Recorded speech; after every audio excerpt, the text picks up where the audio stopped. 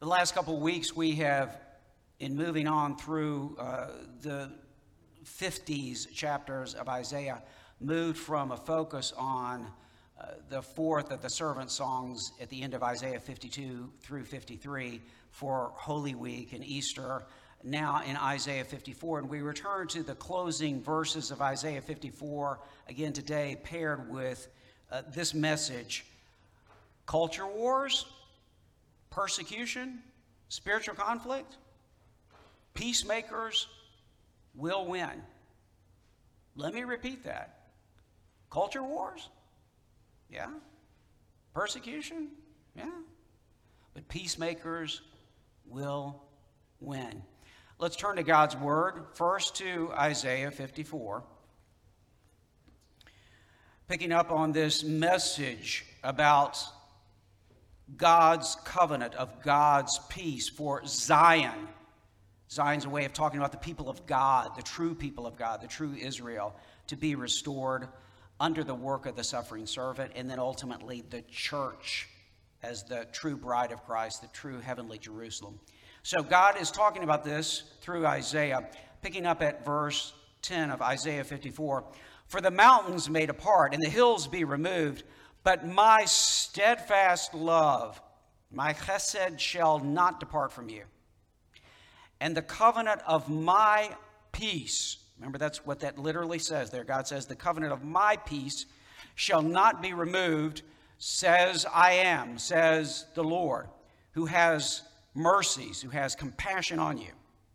O afflicted one. Remember, this is a message to the barren woman who's now going to have all kinds of children. O afflicted one, storm-tossed and not comforted. Behold, I will set your stones in antimony and lay your foundations with sapphires. I will make your pinnacles of agate and your gates of carbuncles and all your walls of precious stones. Beautiful. Verse 13, most beautiful of all. All your children shall be taught by the Lord, shall be discipled by the Lord himself. And great shall be the peace, the shalom of your children. In righteousness you shall be established. You shall be far from oppression, for you shall not fear. And from terror it shall not come near to you. If anyone stirs up strife, it is not from me. Whoever stirs up strife with you shall fall because of you. Behold, I have created the smith who blows the fire of coals and who produces a weapon for its purpose. I have also created the ravager to destroy. No weapon that is fashioned against you shall succeed, and you shall refute every tongue that rises against you in judgment. This is the heritage of the servants of I am, of the servants of the Lord. And their righteousness, literally the word here is righteousness, tzedakah, their righteousness is from me, declares the Lord. And then over to Jesus' preaching in the Sermon on the Mount in Matthew chapter 5, verses 9 through 12. Blessed are the peacemakers, for they shall be called sons of God, children of God, sons of God. Blessed are those who are persecuted for righteousness' sake, for theirs is the kingdom of heaven. Blessed are you when others revile you and persecute you and utter all kinds of evil against you falsely on my account. Rejoice and be glad, for your reward is great in heaven. For so they also persecuted the prophets who were before you. And then to Jesus' teaching in the upper room discourse on the night before his crucifixion. To John chapter 16, verse 33. Jesus concludes this teaching, moving to the high priestly prayer, saying this, John 16:33. I have said these things to you, that in me you may have peace. In the world, you will have tribulation. But take heart, I have overcome the world. This is the word of the Lord. Thanks be to God. Friends, the grass withers, the flowers fade, but the word of our God will stand forever. Amen. So, culture wars. Yeah, definitely. Culture wars driving all kinds of politics and economics and business practices and declarations right now. What do you think? Anybody been watching the news the last few years, the last few weeks? Culture wars, absolutely. Scorched earth politics. We are going to drive this through no matter what. And we are going to spin it so that you look bad if you oppose it. Scorched earth politics? What do you think? Absolutely. Yeah, sure. Yeah. Knee-jerk reactions and heavily emotional drama, king or queen responses to anything that rubs you the wrong way. That going on right now? Yes, absolutely. And how's that social media working for us, right? The technology is going to bring us all together. We'll all be able to communicate really well together, and there will be peace and tranquility and nirvana forever and ever. Amen, right? No, we talked about this. You can go back to my sermon last week. I talked about this pretty extensively. Connect that sermon with this sermon on Isaiah 54 because it all relates, right? It's not working really well. Friends and neighbors are divided against each other, and there are a lot of things we can't talk about without getting into a fight nowadays, it seems like, right? We are living in an age of overwhelming spiritual warfare. Spiritual warfare. So what are we supposed to do? Arm ourselves heavily with machine guns? Be the baddest and meanest people on social media? Is that Jesus' game plan for us? No. Totally opposite of that. Jesus calls us to be different, to be distinctively, dramatically different, and to battle differently. Jesus says in that part of the Sermon on the Mount that some of us are tempted in our flesh to say, well, that's nice and fluff and poetic, but after all, we all know we can't do that anyway. So just kind of listen to it for a minute and let's move on to what we're interested in. Blessed are the peacemakers, for they're the ones who will be called the sons of God, the children of God. You know that to be saved, to be born again, you're a child of God, right? Does anybody watching or here in person want to be a child of God? Yeah, right? Okay, so now do we create that and justify that based on our peacemaking effort? No, it's the other way around, okay? But it's the other way around. When we are saved, when we are born anew in the spirit of the peacemaker, we become peacemakers, okay? And flip the coin. If you're not doing much peacemaking, you better check your relationship with Jesus. That's part of the message today. Blessed are those who are persecuted for righteousness' sake, for theirs is the kingdom of heaven. Anybody interested in heaven? Well, a sure, really good sign that you're on your way to heavenly communion with Jesus is you are persecuted for Jesus' name's sake. Now, you could say, well, yeah, that's the Beatitudes. We kind of listen to those, but we all know that's a really high bar, and Jesus is the only one who actually hits that bar, so thank God for Jesus, right? And let's move on. No. Jesus turns around and gets really direct and detailed in his commands to us in the Sermon on the Mount and throughout the rest of his ministry and teaching, and in fact, with all that the New Testament is saying to us. Jesus goes on in that very famous sermon to say this, Matthew 5:38 and 39. You've heard it said, an eye for an eye and a tooth for a tooth. In these antitheses, Jesus is laying on hard and heavy to you and me, my friend. You've heard it said, eye for eye, tooth for tooth, but here's the antithesis. I say to you this, Jesus says, do not resist the one who is evil. Wait a minute, let me repeat that. This is a command from your Lord Jesus. Do not resist the one who is evil. If anyone slaps you on the right cheek, you've heard this one before, right? Turn to him the other cheek also. How are we doing on that? Moving on. Verses 43 through 45, Matthew 5. You have heard it said, another antithesis here. You've heard it said, you shall love your neighbor and hate your enemy. But I, Jesus, your Lord, your Savior, I say to you, love your enemies and pray for those who persecute you. Well, why, Jesus? So that, he continues, this is Jesus now, so that you may be sons of your Father who is in heaven. Again, we don't produce the sonship through our actions, but if we are sons and daughters of the Lord, this is the way we live and act and think and do. For he makes his Son, the Father does, rise on the evil and the good. He's good to everybody. Wait a minute, he doesn't like parcel this out? No. Common grace is awesome, and it's amazing, and if we're children of him, we follow it. So, how are we going to be different? Well, let me give you 3 points of reference on this sermon today. First of all, we need to step back before we're going to be different. We must believe differently. Number 1, believe differently. Number 2, here's back to the center here. We are to be different. We are to be Jesus' disciples.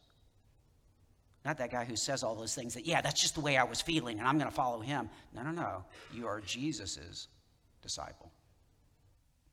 And third, not only be different, be Jesus' disciples, but also bless and be blessed differently. You live an entirely different universe of blessing when you're with Jesus. Now, we're in spring season, and spring season is a season of planting. I've seen a number of you are doing things in your yards and your gardens right now. If I were to take a plastic orange tree or lemon tree and stick it in a big pot that's full of styrofoam and put water in the styrofoam, how much lemon production or orange production is there going to be? What do you think? But it looks good. I could take a photo and stick it on Facebook and everybody would say, you're an awesome citrus producer, Martin. That's amazing that you were able to produce that tree. Is it real or fake? Does it have fruit or not? No fruit. It's totally bogus. It's fake. So also, we talked about this last Sunday. Here we are again today. There's a lot of fake peace promises going around. Well, if we can just all learn to get along, we can just do this or that, or maybe just kind of cave on this issue because that's the way the culture is going. So, no, that's fake peace. That is fake peace. That's a bogus tree without any fruit that comes from God. Peace and saying peace to people and giving blessings to people, including even a lot of so-called Christians who bless other people, they're not real blessings. They're just words, right? So in the Bible,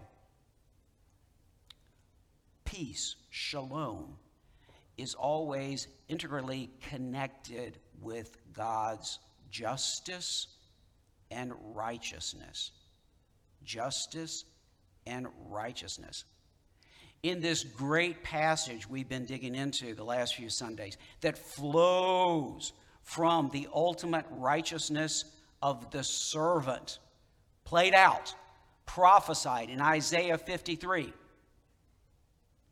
He was pierced for our transgressions. On him was laid the chastisement of us all. And not like the false prophets that we read from last week that Jeremiah and Ezekiel are talking about, people who say, oh, you're going to be healed really easily and everything's going to work out just fine. Don't worry, sugar. No. To be really healed, he had to be totally wounded for us. We're not talking about a Band-Aid and telling you the cancer's okay. We're talking about real chastisement on him. By his wounds, we are healed. And then what we saw with the majestic conclusion of the servant song in Isaiah 53 was it connected back to the prelude, back at the end of Isaiah 52, that he is high and exalted in God, and he will reign, and he will have multiple children. countless children, even though he died, even though he was never married on earth. And all these children then bring forth the good news to Zion, right? To the church, to the barren mother. Oh, it's going to be beautiful. You're going to have wonderful children. Everything's going to be beautiful. And the key to the beauty will be the righteousness of God as your foundation that the servant has laid for you, okay? And your children will be discipled in this righteousness that comes from God. Righteousness. Let's talk about that for a minute. So peace and righteousness go hand in hand in God's justice. What is righteousness? Just a fancy $1 million word? Another kind of word like peace that doesn't mean anything? Is it just some nice columns that we stick in a church and say, there's righteousness? No. It's in you and in your life if you're in Christ. And what is righteousness? Here's a nutshell. Righteousness is not some column, not something that looks good.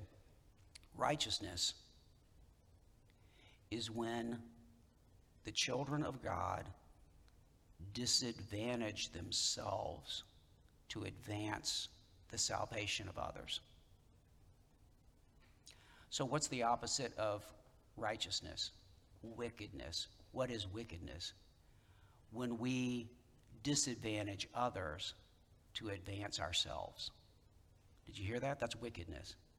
Wickedness is disadvantaging others to advance myself. Righteousness is disadvantaging myself to advance God's cause for others. So real peace is totally connected with, united with righteousness. And we see that righteousness ultimately and completely given to us through the servant Jesus and through the cross. Okay? And we're supposed to be following him. If you tell me that sounds a lot like the high level of love that we read in the Bible, like chesed in the Old Testament, like agape in the New Testament, I'd say yes, they go together, right? Self-giving. And if you say, I'm not sure I can live up to that, I will say, amen, brother, sister. That's key to the gospel. You need a new heart that comes from the Lord himself, reshaping you from the inside out. So that brings us back to our three main points of reference here. First of all, we are called to believe differently, to seek a different peace. We believe as Christians in a different peace and in a different salvation. Wait a minute. I thought my salvation comes if my political party wins all the offices and if we frame this country or this world based upon what my party says or what my group says or the way I want it to be. That's salvation. That's world peace. That's nirvana. No, that's not your gospel. That's not your salvation. Your salvation comes from the Lord. So again, Isaiah 54, 16 and 17. Behold, the Lord says, I have created the smith who blows the fire of coals and produces the weapon for its purpose. I've also created the ravager to destroy. I created the nuclear scientist in Iran. I created this or that person. They're all under me. But know this, and this is the turn now at this point in Isaiah. We'll come back to this, but this is the turn. No more is the Lord going to use other nations to bring his judgment, ultimately on Zion or the church. There will be persecution. There'll be a lot of persecution. But ultimately, the Lord is always going to bring us through one way or another. A lot of us may die, but God will bring us through to victory. So what he says is this. In that context, verse gets taken out of context a lot. This is the context of this verse.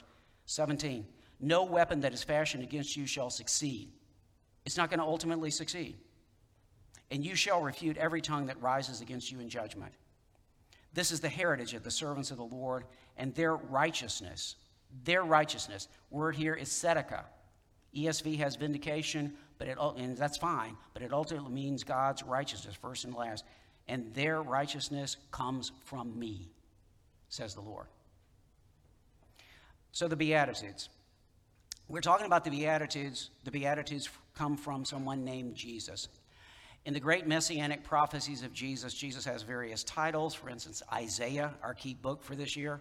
Isaiah 9, he shall be called Wonderful Counselor, Mighty God, Everlasting Father. And what is the pinnacle? What's the great climactic title for him? Prince of hatred and warfare? Prince of I'm going to get it my way and you better shut up? Prince of what? Shalom, peace. Prince of peace. So, when Jesus is confronted, for instance, by Pilate, what does Jesus say about his kingdom? My kingdom is not of this world. This is in John 18:36. My kingdom is not of this world. If it were, my servants would fight to deliver me from the Jews. But as it is, Jesus says, my kingdom is not of this world. I don't operate the way you guys do. My power is not your power. My battle plan is not your battle plan. My blessings, yours will die out, Rome. Yours will die out, any empire, any nation of this world. But mine lasts forever. So we are called to seek a different kind of peace, a different salvation. Jesus tells us, I've said these things to you so that in me you may have peace. You're not going to have peace from the way you play it out in the world, but in me you will have peace. The world is going to bring you tribulation. Wait a minute, I thought the deal I made with you, Jesus, is you zap me out before any tribulation comes. No, in the world you will have tribulation. But take heart, I've overcome the world. So let us be really clear on this. This is not an exemption from trouble and hardship and even death for the church and members of the church. But ultimately, the church will be in the Lord forever. We are not exempt from trouble or death. We're not called to be naive about this. I just wish he had zapped me out. No, you pray that you would be bold in the face of persecution. You want to be a biblical Christian. There is no guarantee of short-term success. I'm giving you the fine print, and it's in bold print in the New Testament. It's not hidden anywhere. And let's be realistic about the way this plays out. Will we always be a raging success with our peacemaking if we just double down and pray a little bit harder? No. Paul says this, Romans 12. We'll come back to Romans 12. If possible, so far as it depends on you, live peaceably with all. Did you hear that? If possible, so far as it depends on you, live peaceably with all. So faith is not blind or naive about the world. And in fact, the scripture guarantees it. If you step out and follow Jesus, you will be persecuted. Some of our members periodically find that out. How's your persecution level right now? If you're not being persecuted at all, if everybody's just totally comfortable with whatever you do or say, I want to be brutally honest with you. You're not following Jesus. If you're not encountering persecution, and well, where did you come up with that, Pastor? It's all in the Bible. Let me just give you an example. 2 Timothy 3:12. Indeed, all who desire to live a godly life in Christ Jesus will be persecuted. Let me repeat that. All who desire to live a godly life in Jesus will be persecuted. Jesus says, you're not above your master. John 15:20. Remember the word I spoke to you, Jesus says, also in this last discourse, the teaching before his crucifixion. No servant is greater than his master. If they persecuted me, they will persecute you also. But by the way, on the other side of this, if they kept my word, they will keep your word also. In other words, some people are going to respond and be saved, right? Okay? Some people will respond and be saved. Will everybody? No. No. If they persecuted you, they'll persecute me. If they persecuted me, they'll persecute you. And ultimately, you remember when Paul is persecuting the church, right? Jesus says, why are you persecuting me? You're not just killing them, you're killing me. Matthew 10:16. This is a key verse for me right now in our wisdom study that in my Sunday school class we're doing in the chapel, and also somewhat with our men's study on Tuesday mornings we have here at the church. Matthew 10:16. Jesus says in sending out his apostles out into the world to be missionaries, behold, I am sending you out as sheep in the midst of wolves. Is Jesus naive? No, he's not naive at all. I'm sending you out as sheep in the midst of wolves. So be wise as serpents and innocent as doves. That's a proverb. That's a proverb. you could say, if you take that seriously, that's giving me a headache, Pastor. How am I going to pull that off? And again, I would say exactly. Yield to the Spirit. Jesus says, wise as serpents, not stupid as worms, not just wise as serpents, but gentle as doves. No venom in you. Okay? Wise, but no venom in you. So we're called to believe Jesus, believe his Spirit, and ask for the new heart that he brings to all who believe in him. And then, secondly, to be different. Be different. Like I said, we're not disciples of this guy or that gal who, gets us all riled up and says what we want to hear in the midst of cultural conflict. We are disciples of Jesus, and we are to battle differently. When Simon Peter pulls out his sword and cuts off the ear of the high priest's servant, does Jesus say, "Attaboy"? No. Jesus rebukes Simon and says, "Put back the sword. Those who live by the sword will die by the sword." And likewise, we're called to speak differently. Our words need to sound a lot different than most of what's going on in 2021 right now. I can tell you that. You don't have to be a specialist or theologian to figure that one out. Speak differently. Romans 12 says, "Bless those who persecute you, bless and do not curse them." Wait a minute, I thought after we got out of the Sermon on the Mount we didn't have to worry about that. No, it's all through the New Testament. You been cursing anybody lately? Oh man, you need to bring that to the Lord. Getting close to it? Bring it to the Lord. And then to act differently. Not pursuing retaliation or vengeance. If it's possible, so far as it depends on you, live at peace with everybody. Beloved, never avenge yourselves, but leave it to the wrath of God, for it is written, "Vengeance is Martin's," says the Lord. No, vengeance is mine, says the Lord. Trust in that. Trust in that. Be his disciple. If your enemy is hungry, feed him. Now, this is Paul, Apostle Paul. If he is thirsty, give him something to drink, for by so doing you will heap burning coals on his head. Do not overcome evil by evil, but overcome evil with good. Parents, let's teach our children this. But it's hard. I know it's hard. We need Jesus. New heart in his covenant of peace, in God's peace. God's peace. Now, is there spiritual warfare out there? Absolutely. But we are supposed to see it differently as well as respond to it differently, prepare for it differently. Ephesians 6, picking up at verse 10. "Finally, be strong in the Lord and in the strength of his might. Put on the whole armor of God, that you may be able to stand against the schemes of the devil. For we do not wrestle against flesh and blood." Is our fight against other people? No. You do not wrestle against flesh and blood. That person is not your true enemy. You got to understand this. But against the rulers, against the authorities, against the cosmic powers over this present darkness, against the spiritual forces of evil in the heavenly places. You got a different enemy. You need to see the battle totally different. Okay? Therefore, take up the whole armor of God, that you may be able to withstand in the evil day, and having done all, to stand firm. Stand therefore, having fastened on the belt of truth, not falsehood, and not over-bloated statements, and having put on the breastplate of righteousness. There's that word. Remember what righteousness is. Disadvantaging myself, that others might be advanced in Christ.